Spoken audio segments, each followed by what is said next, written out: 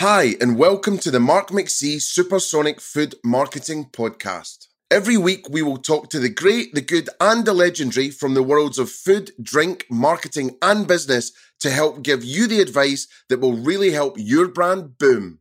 A huge thanks to our headline sponsors, the award-winning Engage Interactive. Engage Interactive have been helping hospitality businesses like yours prepare for a mobile and digital-first world since 2007. From Supersonic Inc., this is the Mark McC Supersonic Marketing Podcast. Are you experienced? Well, that's the question that our next guest hopes to answer and also hopes that his patrons and customers and teams say yes to. If you've ever been to one of Inception Group bars, I'm sure you have been experienced and you've loved every second of it. Our next guest is Charlie Gilkes, who is the director and co-founder at Inception Group. Charlie and the team were the first operators that I saw have real fun with the COVID restrictions and incorporate it seamlessly in terms of how they would serve, welcome, and give an experience to their guests while wearing the appropriate PPE and having the real social distancing measures in place. Charlie and I also talk about how they dreamt up their concepts at Inception Group, how word of mouth became their best marketing weapon, and how they launched a cocktail into space, got it back down, and served it to their customers for viral marketing success. So it gives me the most experiential pleasure ever to introduce a very special guest today. I'm really excited to hear all of their stories and how they do it at Inception Group, and it is the wonderful Charlie Gilkes of Inception Group. Hello. Hello, thank you for having me. Real pleasure. Thanks for coming on. And a lot of the time it's people that come on that, I've sort of bumped into over the years or know well. So it's nice to have a new face and a new friend of the show. And I think that's been a great thing about this period, this lockdown. The sector's really come together. I've spoken to lots of operators and lots of marketeers and people involved in the industry who I never knew before. And I think if there has been a silver lining, it's been that. I think so. And some wonderful stuff going on. So you had Hospital Live happened, with James getting everyone together, preparing with their wonderful interviews. Cam Media were doing their interviews as well. I think a lot of people were just sort of thinking, we've got an industry to save here. And if we don't do that, then we're all sunk anyway.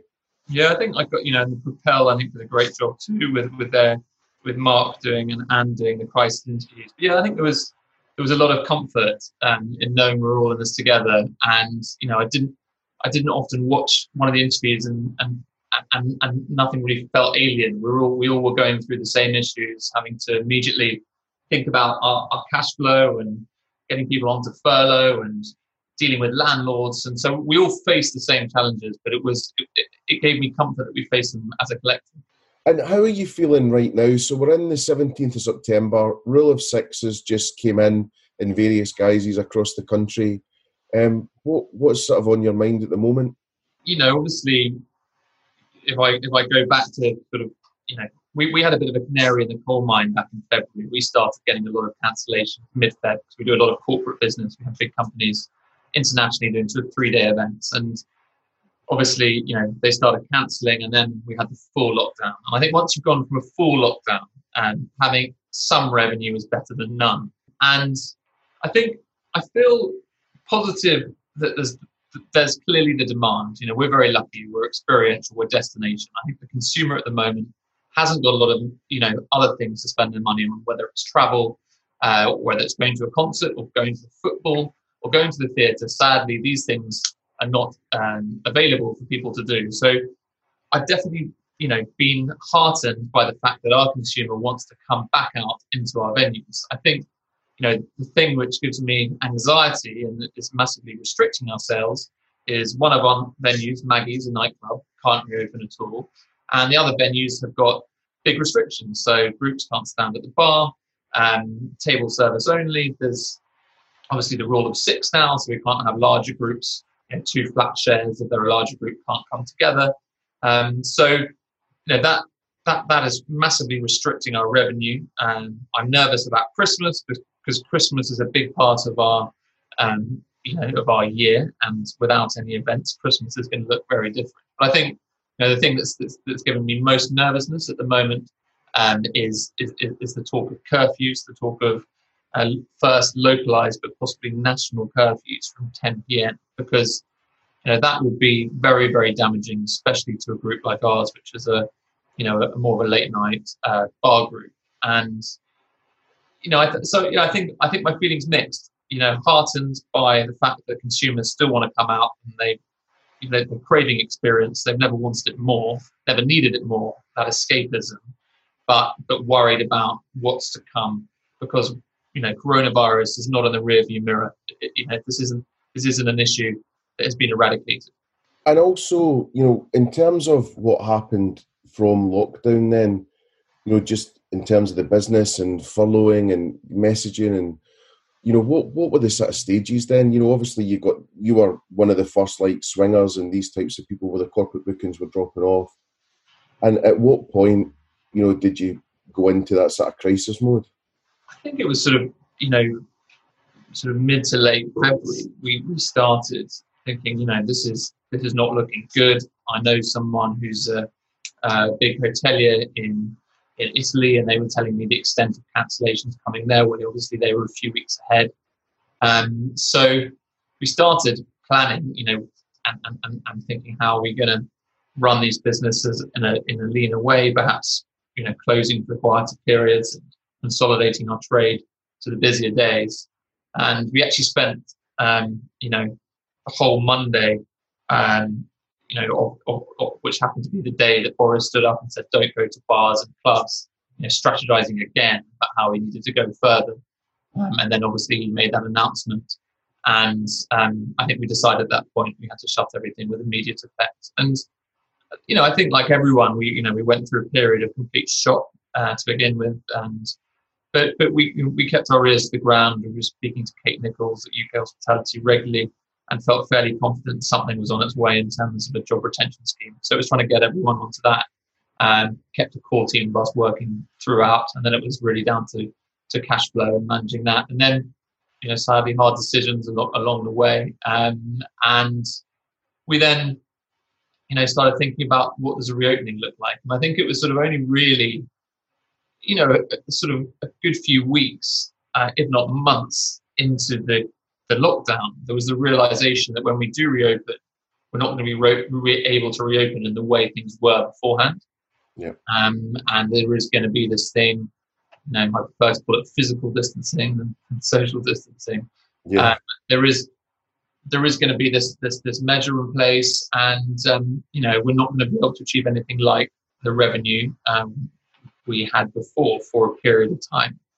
As this goes on, we remain hopeful, but this is a temporary thing, and hopefully things get back to normal early next year once we're through the sort of winter flu season. But those were the stages. But I feel a lot happier that we're open. We've opened 7 of our 11 venues, 2 more open in the coming weeks, and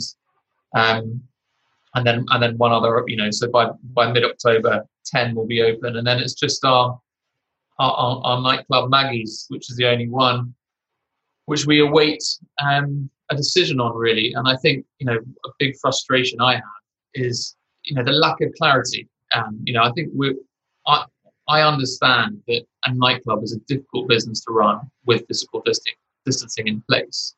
Mm. But to me, it just feels grossly unfair and misguided of the government to keep us in the dark in terms of their thoughts and not to extend any specific support. So we're currently paying 10% of our Maggie's team's wages plus national insurance. Next month will be 20%. And then obviously from November, 100%. I mean, that's not sustainable with no revenue or no clarity. So if their intention is that we open in March next year, or they think that's the likely scenario, tell us that and offer some support to get us there. Otherwise, also, there's been a huge waste of taxpayers' money, and these people are being to coin Boris's phrase, held in suspended animation, and they would far rather move on and enter the job market whilst there are jobs still available. So I think that probably is my number one frustration. But it's fantastic to see the venues open, and I've missed that sound of the cocktail shakers and seeing guests having a great time and celebrating special occasions, and it's kind of all I've ever known, really, operating venues. So I've missed it a great deal over the closure period. From Supersonic Inc., this is the Mark McSee Supersonic Marketing Podcast. Hey, it's Sam Brown here from Toggle. You may have already seen some of the work we do in partnership with the likes of Rose's Thai, The Alchemist, Yummy Pubs, Coat, and thousands of other locations. Toggle allows you to sell gift cards, experiences, promotions, and even retail products online and in your venues. There's no contract, so you can use it however suits you best. With Black Friday and Christmas approaching at the end of such a tough year, we wanted to make Toggle accessible to everyone risk-free. So the first £1,000 worth of gift card sales is now on us, no charge. Just visit usetoggle.com to learn more. So if we go back a little bit, how did you get into hospitality, and then what was the sort of genesis of the Inception group? So, I on leaving school, I took a year out before I went up to university, and I needed to try and cobble together some money to pay for my airfares and things, to pay travelling. And so I started doing club nights in London, and they were quite successful. And there was sort of one night where I used to run a Tuesday at a nightclub, and this guy, my arch rival, used to run a Thursday night the week before Christmas. I booked through the owner, he booked through the manager, and they double booked, and they said, rather than choosing between you, you've got to work together. And that person is Duncan, my business partner, ever since. So that was 18 years ago. And I realised he was very practical, and I wasn't so practical, and we'd make a good team. So we started doing more and more club nights.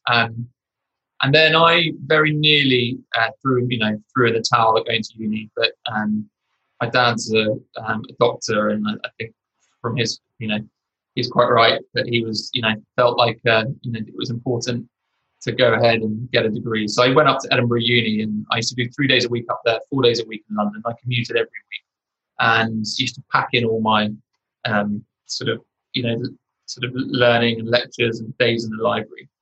Carried on running the office, and then halfway through my time at uni, we heard about a hotel that was being redeveloped down in London, and that there was a basement storage. And we approached the hotel owners and said, "What are you doing with that basement?" And they said, "We're turning it into housekeeper's storage." And we knew it had a previous license. And we said, "You're mad, this could be a great nightclub." And these guys were in their 70s. They didn't really know what a nightclub was. We had a rather an awkward night taking them around, showing them a few nightclubs. And eventually, they were very worried about how the noise would kind of emanate through the hotel. So we convinced them we could put a lead-lined ceiling. And anyway, that was the first taste we had of doing something. They put in all the money. We didn't own it, but we had a profit share, and we were perceived as owners, and we learned a lot about how to operate a premises. And we did that for 3 years. It was a nightclub called Kids.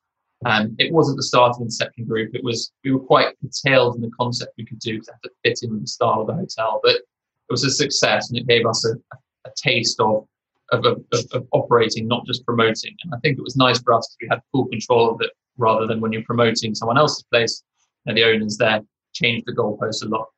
And I think during that period of operating that, we became convinced we wanted to start our own place. And we heard about these speakeasy ideas in New York, and it hadn't really been done in London. And we heard about this old residence bar within an apartment block with absolutely no street frontage. It was an old squash court, absolutely tiny. But we thought it sounded like it would make the most brilliant secret bar. So we signed a lease. We personally guaranteed that lease, which our lawyer told us at the time was madness. And kind of naively, we ploughed on. Took a huge risk in doing so. And we did the whole bar on a £20,000 budget, just loads of bric-a-brac from car boot sales, worked with friends who were sort of graffiti artists, we went to car boot sales and bought loads of teapots to serve cocktails. It sounds very generic now, but at the time no one was doing that. For our regulars, we didn't sell membership. They had a key card which let them in through the door, and then other regulars had their own tankard above the bar with their name.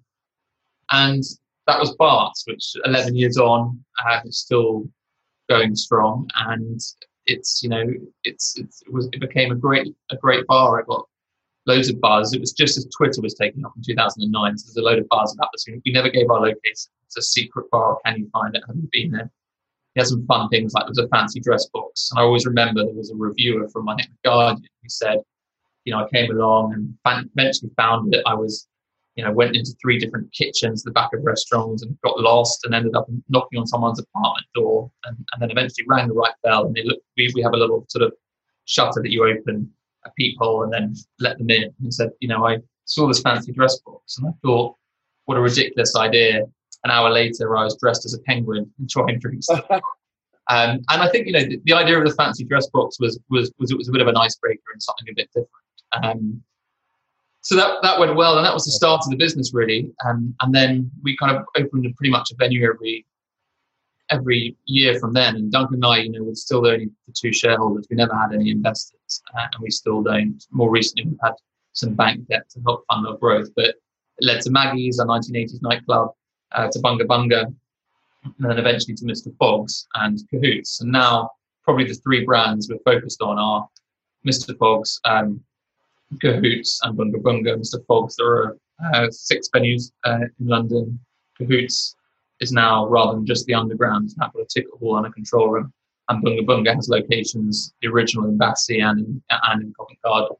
So we were sort of on a growth trajectory, probably going to open another couple of sites this year, pre-COVID. But for now, we're, in consolidation mode and, survival mode, just to, be standing the other side. So just stay on Bart's for a minute then. So you opened that around the recession time. Yeah. Most of it. Like, how did that become a success? It's the funniest thing with recessions, that some people thrive and some people go to the wall. What do you think sort of made on the face of it was not a good time to be starting a bar. Bars and pubs, 50 a week, were closed. But I think when we looked at bars, one of the things I did was I looked at the local area, and there were about 20 bars within a sort of 10-minute walk. And I printed off pictures of all 20, and I stuck them on this huge bit of board. And I asked a few people, I said, what venue is that? And no one said to me, no, there are lots of different venues here, because they all looked exactly the same. So they all had the same Andy Thornton furniture. They all had the same, tea light candle holders and the same glassware. And I think our mantra was innovate, don't imitate. We're going to do something completely different, pretty off the wall. And if you stuck a picture of Bart's in the middle of that, which we then did, it immediately pinged out at you as something different. So I think we had real confidence in doing something innovative. It's one of those things too. The secrecy thing was really exciting. Now the sort of term speakeasy is really overused, but people love that. I think, as I said, the Twitter genesis was something that was happening at the same time, and so it was well timed for that.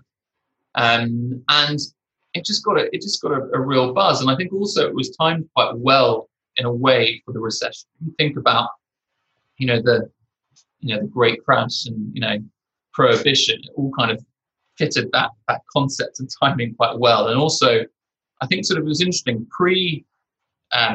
sort of recession, there was a lot of talk in the early noughties, as it were, of, these venues in London. It was sort of like became an accolade to say £3 million refit or the £5 million refit. And actually, that was, after a recession, I think in terms of after this one too, that was sort of very vulgar. And actually the fact that, we had done it on a budget. I remember we were up for I think it was a Class magazine award for, the best, interior done on a budget. I remember being amused that we were kind of rewarded for being tight at the time. But it was, it was done on a shoestring. It was away from prying eyes. I think there was also an element of, people not wanting to be drinking cocktails and champagne in full view.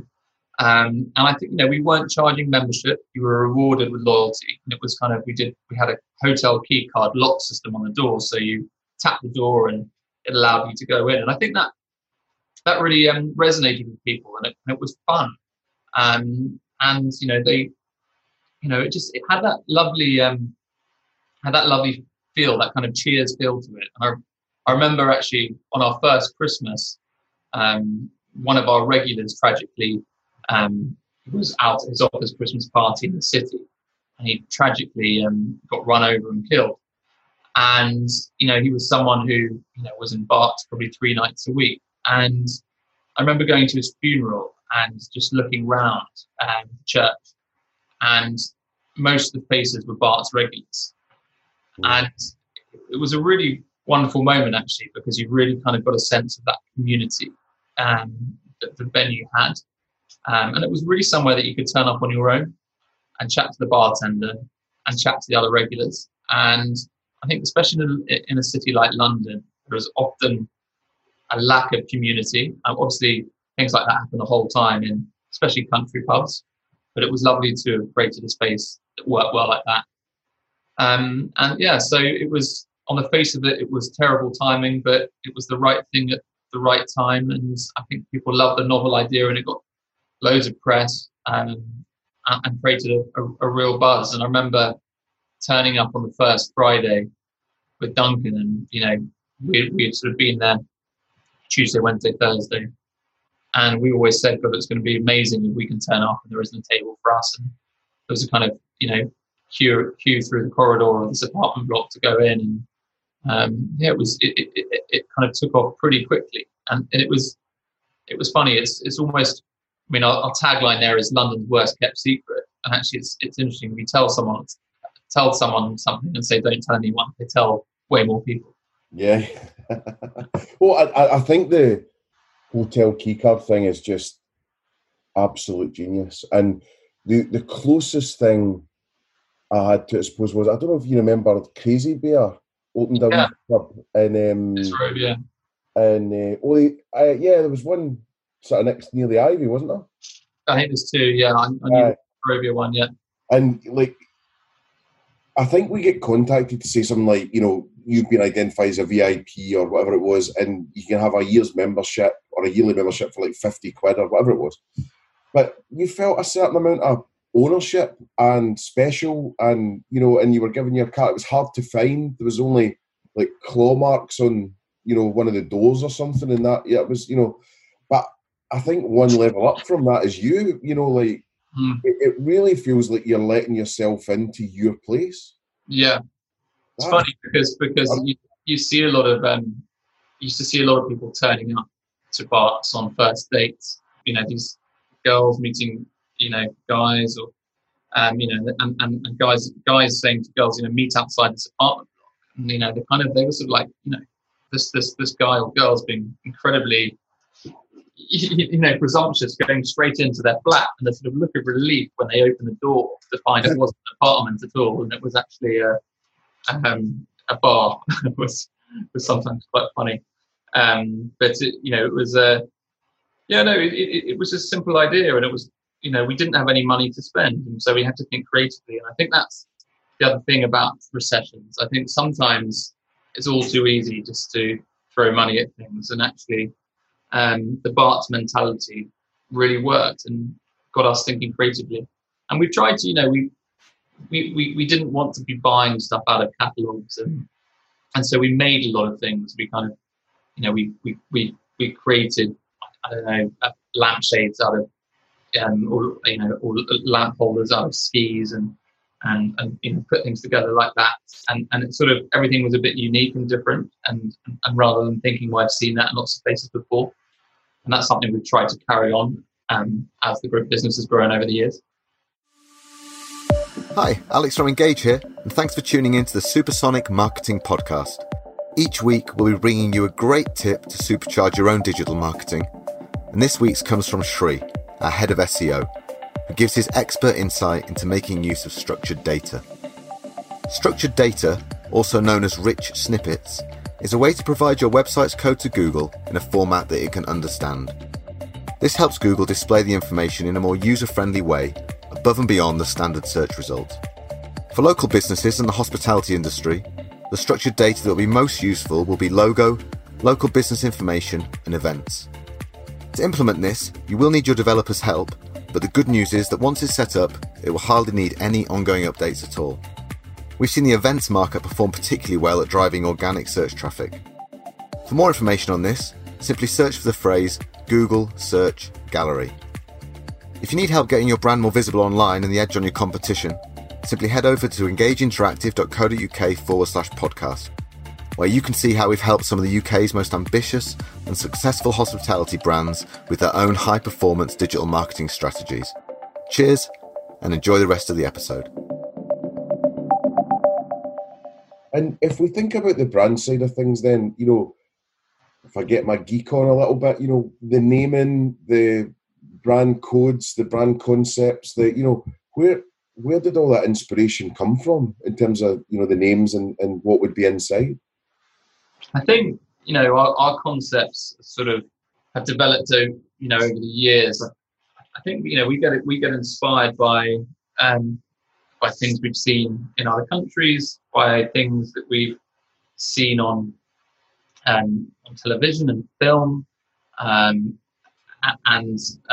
look, I always think the great US restaurateur Danny Meyer says that creating a concept is a bit like composing music. The notes are predetermined, but the order you put them in creates something unique. And he's absolutely right about that. And I think that Bunga Bunga, for example, is karaoke, live entertainment, and pizza. We didn't invent karaoke, we didn't invent pizza, or live entertainment. Cabarets have been going for years, but I think that the way we merged them all together, a sort of unique concept, created something very different. And I think a lot of the time, concepts we've come up with collectively, especially between Duncan and I, merging of ideas. So Cahoots, the idea, I was, this underground space. So I was very keen that we always turn a disadvantage into an advantage, and actually, what has to be underground? Well, of course, an underground tube station. So to do something around an underground tube station, he had this idea. I love that 1940s sort of post-war period. So rather than choosing between them, a bit like when we first were double booked, we merged the two, and we did a 1940s tube station, Cahoots. So yeah, I think that's how, and then obviously Mr. Fogg's was through a childhood book that I read, around the world in 80 days, and was always fascinated by that book, and always sort of was almost, Mr. Fogg's is almost the sequel that imagines life with this eccentric character once he's back in London, having done his journey, and it kind of starts off where the book's left.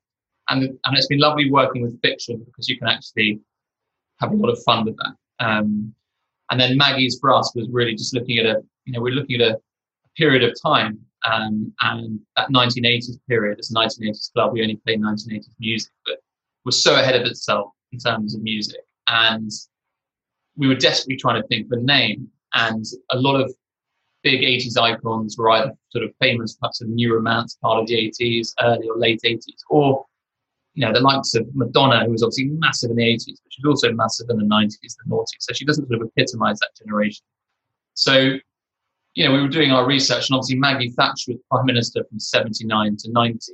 And it's pretty unique for someone to be a Prime Minister, not only for 10 years, but actually to be across a whole a decade, a generation. So she seemed like the perfect 80s icon. And obviously it was a bit tongue-in-cheek. We used a spitting image for it, and politics, as we all know, is very divisive. So, I think, we had a bit of fun with that. And Maggie's, obviously shut at the moment, but it's, a year, 10 years on, is still only playing 80s music. And the crowd are, initially we had a rule, you had to have a 1980s date of birth. Obviously, a lot of those people are now married with kids and not going to nightclubs anymore. But it's amazing how the younger generation coming through still absolutely love that music.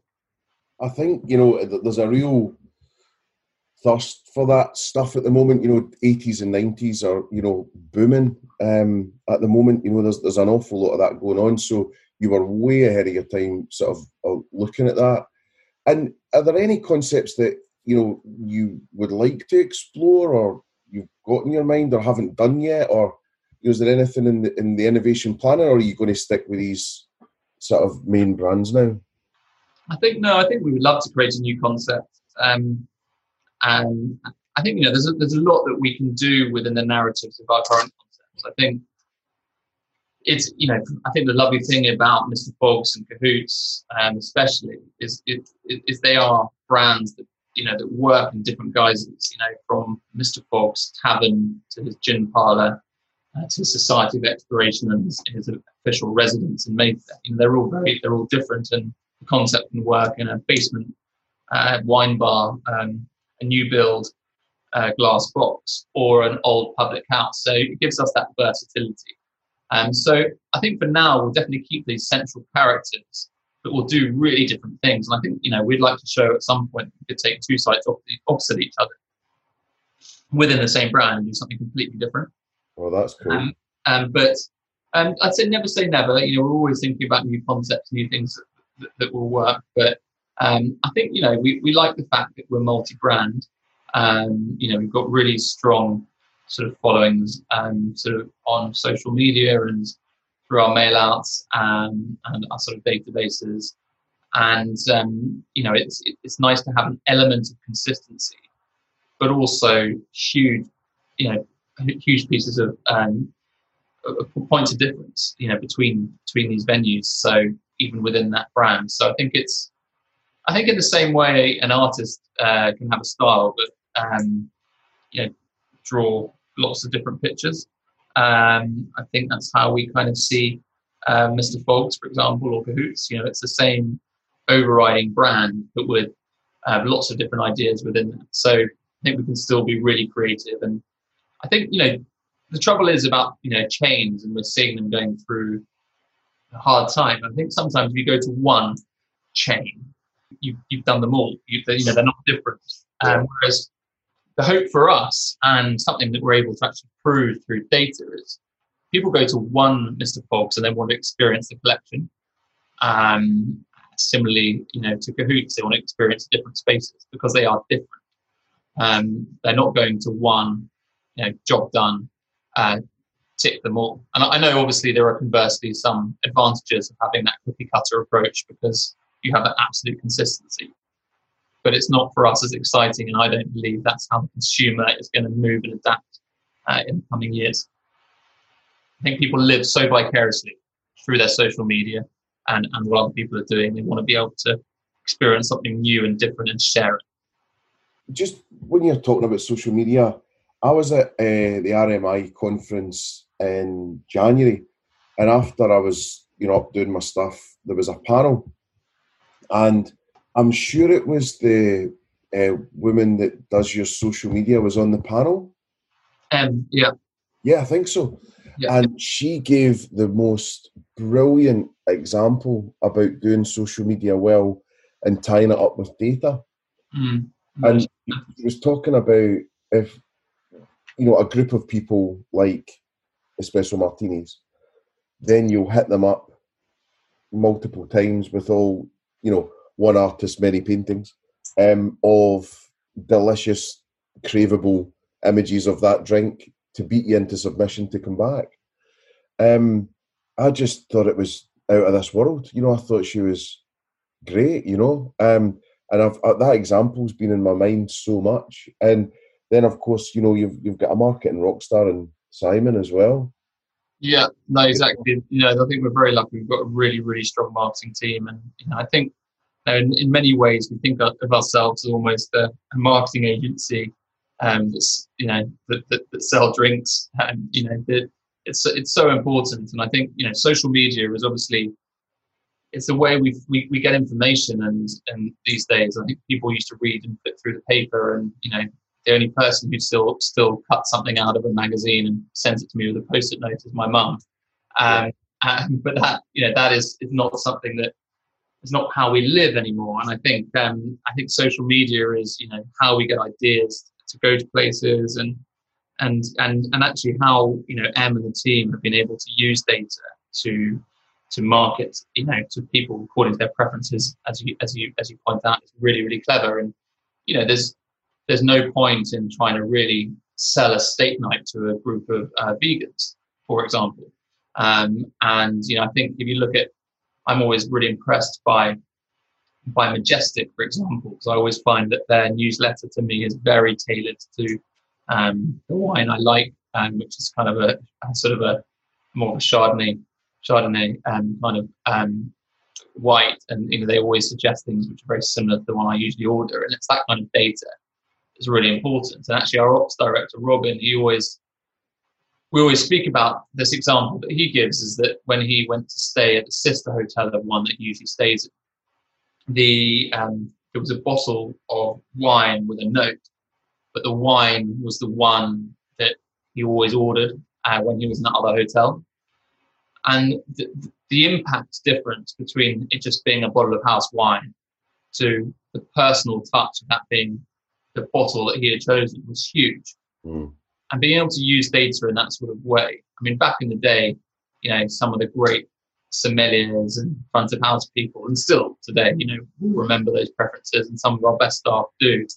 But actually, if you can use your CRM system and data and till system to help you with that, you can really cater for people's demands and try and personalize an experience. I think personalizing experiences and marketing is only something that's going to grow over the coming years.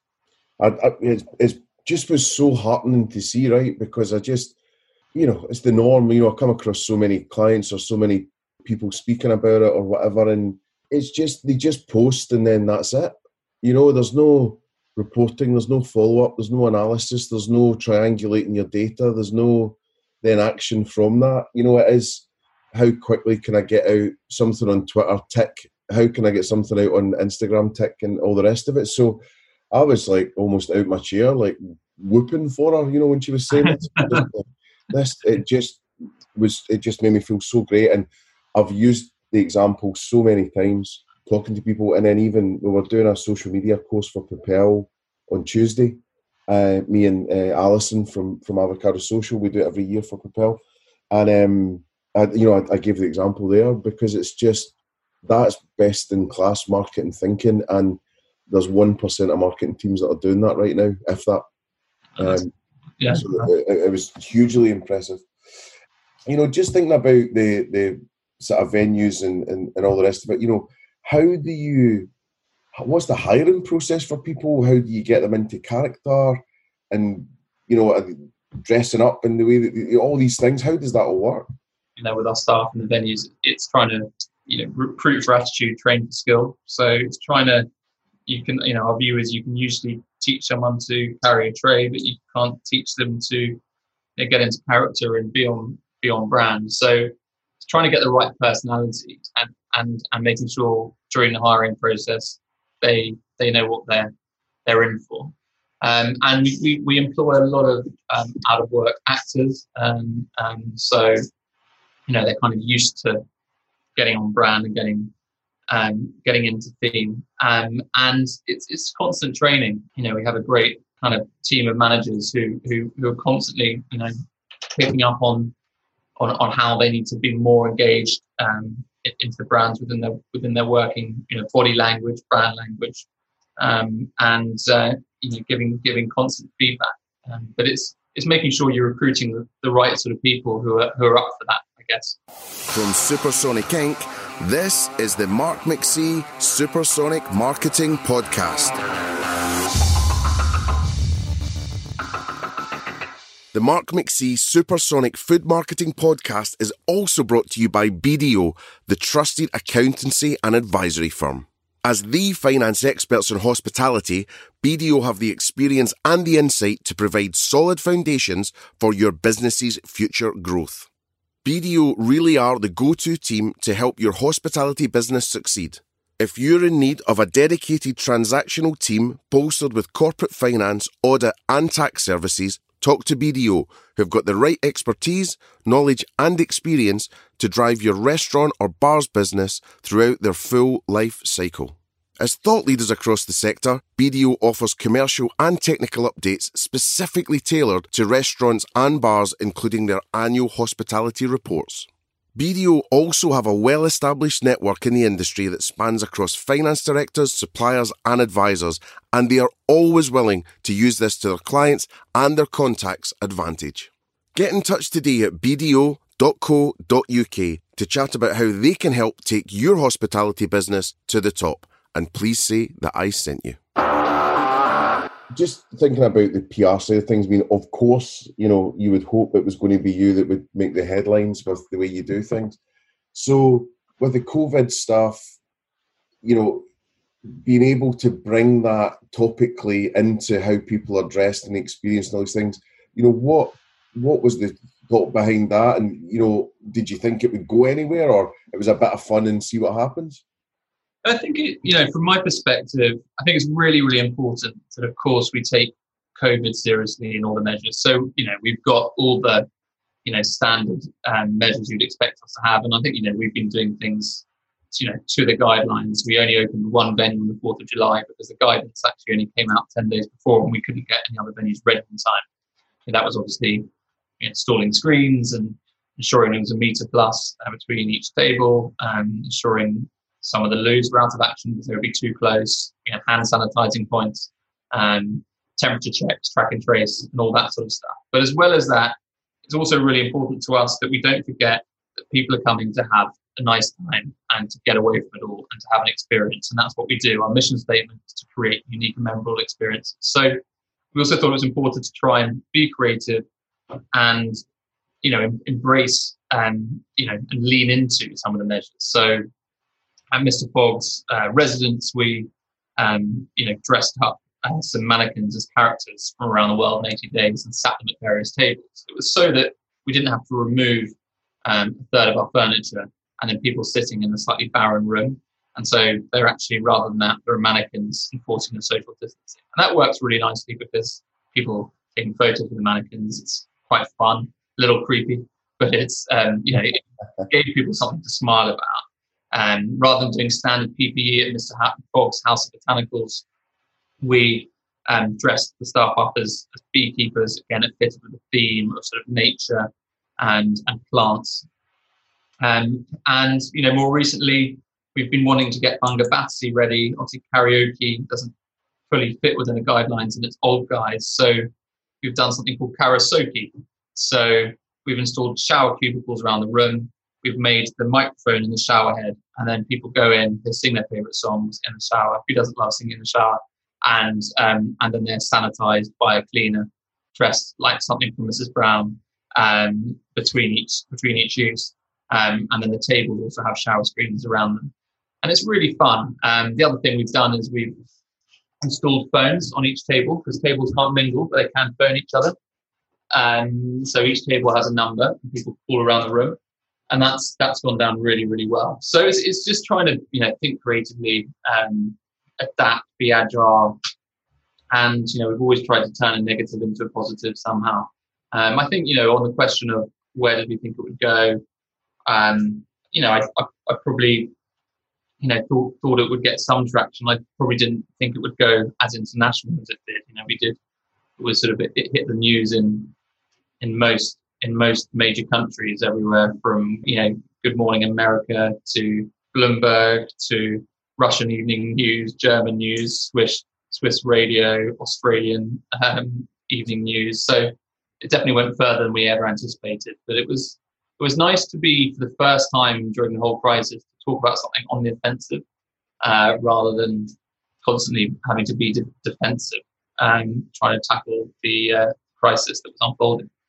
There's two brands that blew my mind really during lockdown, and you were one for doing that. And it was nice, right? Because, being locked down and, being on social media all the time as I am for part of my job, and fairly depressing place to be and fairly lonely place to be, and you're flicking through and I saw your stuff and I just thought, brilliant. So it just made me smile from ear to ear. And then I think Albert Sloss did a great job.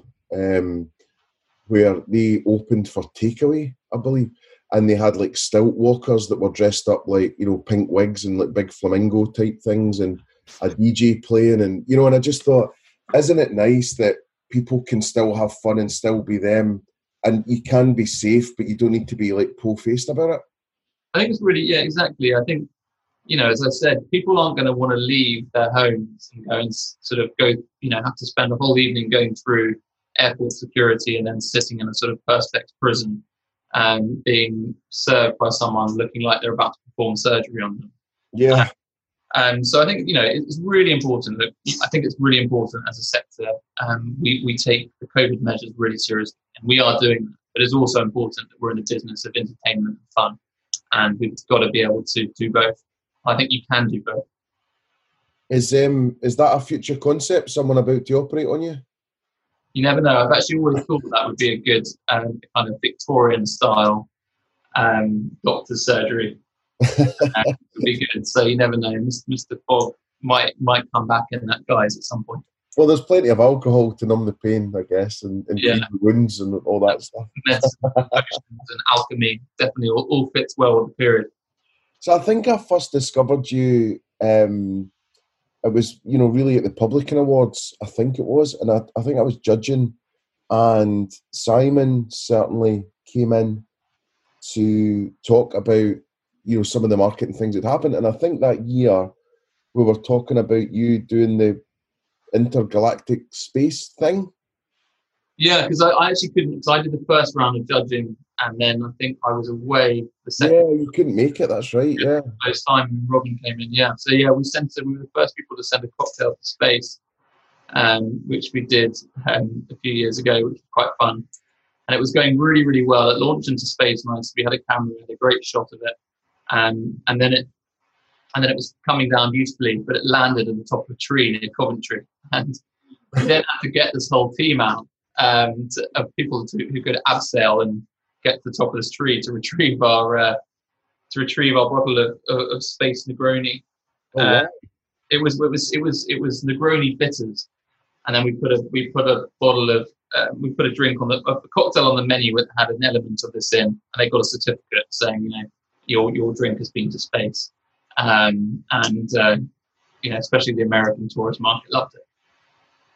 It was so astonishing. And did you not have, I mean, it was ludicrous numbers of views on the thing, right, socially?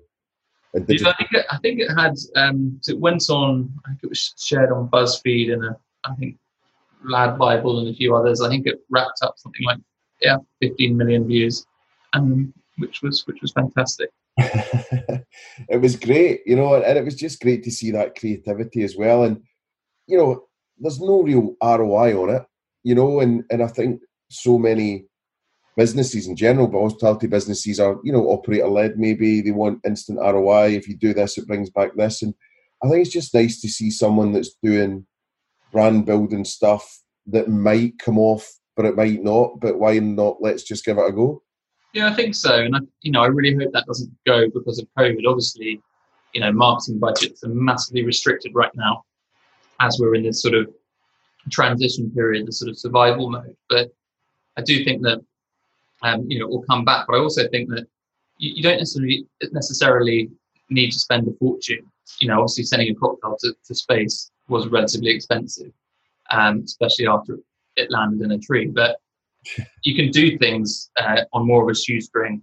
You know, it wasn't expensive for us to set up karaoke, just buying some shower cubicles and getting the mic into the shower head was, you know, did not require a lot of investment. So I think sometimes it's thinking creatively, thinking differently, and you know, and then applying these things, and people, you know, people love seeing it, and I agree. You know, you can't always measure things on an instant ROI, but I think, you know, definitely we can see the value of doing something like that. I thought it was brilliant.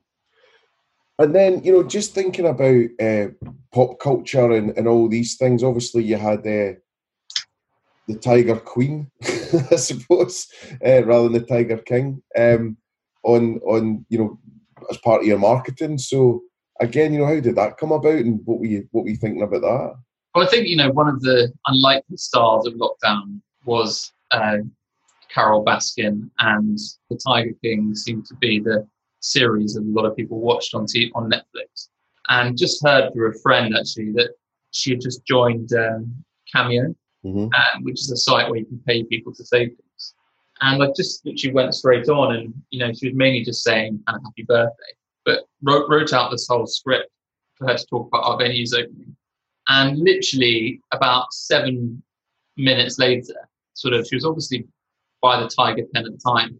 My phone pinged, Carol has uploaded your video.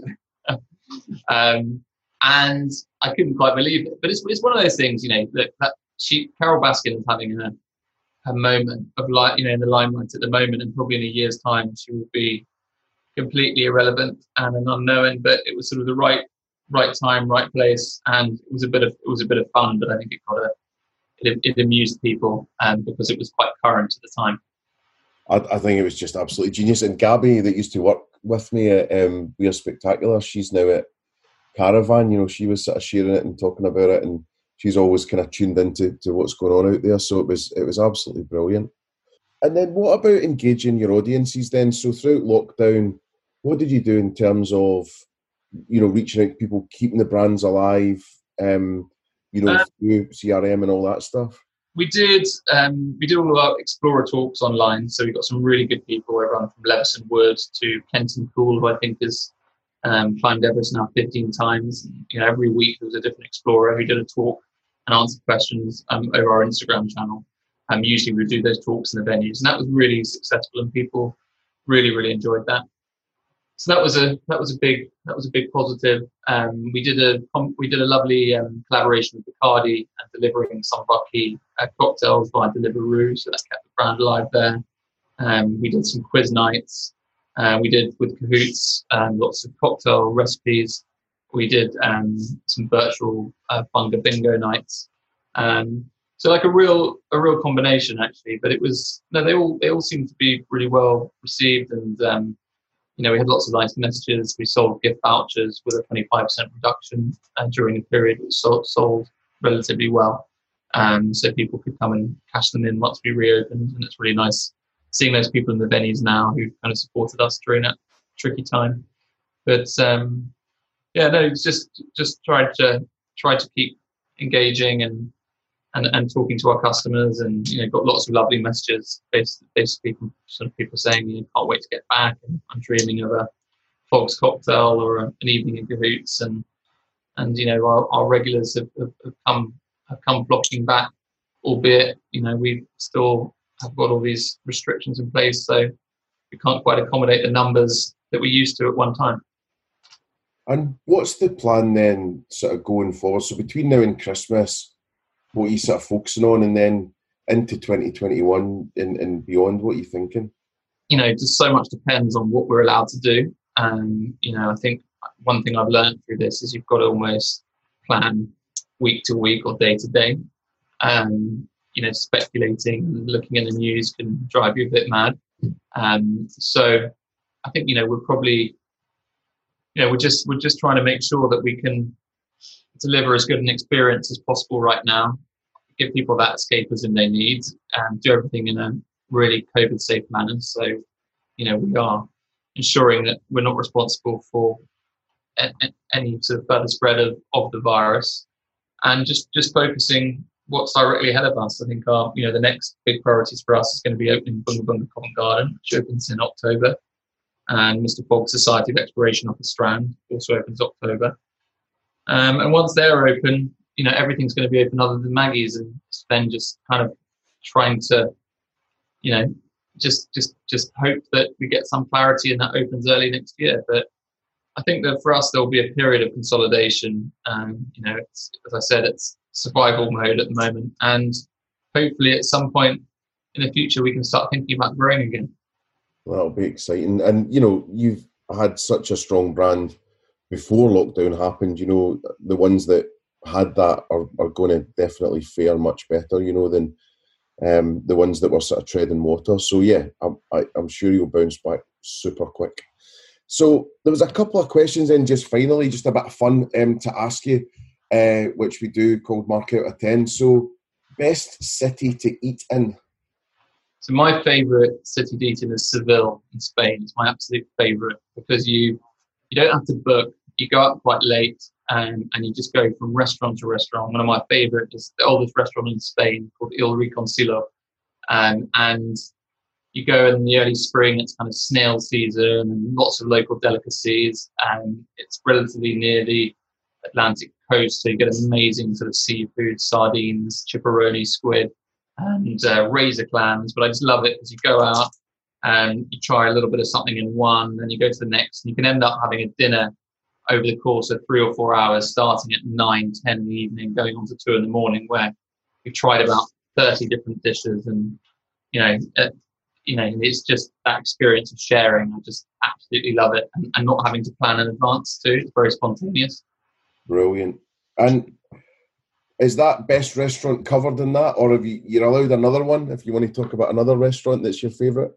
I think for me, the absolute treat place that during lockdown I dreamt about going to, and was lucky enough. I'd been given a gift voucher at Christmas, so I went back there. Was the River Cafe. I think it's just phenomenal. I just love the fact that the staff haven't changed much. They're really, really good. Sitting outside on a summer's night by the river there, just can't beat it. But it's the food. It's just amazing produce. Really, really simply done. But I've never had a bad experience there. Everything has always been so consistent. And I think a lot of people, in the industry would say the same. It's just, it's somewhere you can really rely on being excellent. The food and the produce is just phenomenal, as is the hospitality. I think if I went across all episodes where I've asked these questions, I think River Cafe is coming out top. So it's definitely doing something right. And then best dish, what's your sort of go-to dish when you're out and about? Like an amazing T-bone steak is actually my favourite. I think Hawksmoor do a great one. Probably the best steak I've ever had is in a little tiny trattoria in Florence called De Mario's, and you could just hear like the butcher in the back just cutting these T-bone steaks, and you just have it with a big glass of red wine, and then they do this amazing Vinsanto. We dip the biscuits into that.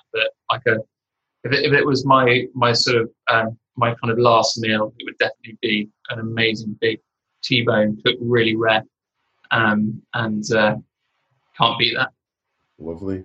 And what about favourite pub? What apart from obviously your venues, which aren't pubs, but what's your sort of go-to pub? I think I've got 2 favourites. I love the Nag's Head, which is near Hyde Park Corner of London. It's got loads of eclectic stuff on the wall, loads to look at. They've got a rule: no phones at all inside. Cannot use your phone, right? Which is quite nice. And the landlady's a real character, and she gets absolutely furious if people bring it up, which is really nice. What I think life used to be like that. We didn't all spend the evening looking at our phones. We kind of spoke about stuff, and it's nice on the places that you go there. You're forced to have to behave like that. And the other one, it's less of a sort of drinkers pub, more of a food-led pub, but the Sportsman in Alta. I just absolutely love that place. I love the fact that you have an amazing Michelin-style meal, and yet it still very much feels like a pub. Drinkers can still come in with their dogs and have a pint at the bar, yet you're having an 11-course taster menu, sort of 45 quid. So I think it's great value, great wine list, always consistent, beautiful situation. That for me would be kind of a real treat to go down there and have a blowout lunch. And finally, what's your best drink? What's your go-to tipple? It's between having a Negroni at Mr. Fogg's and a martini at Gilkes, made by Alessandro there. And he's been the head bartender there for years and years, and he makes an amazing gin martini with a twist.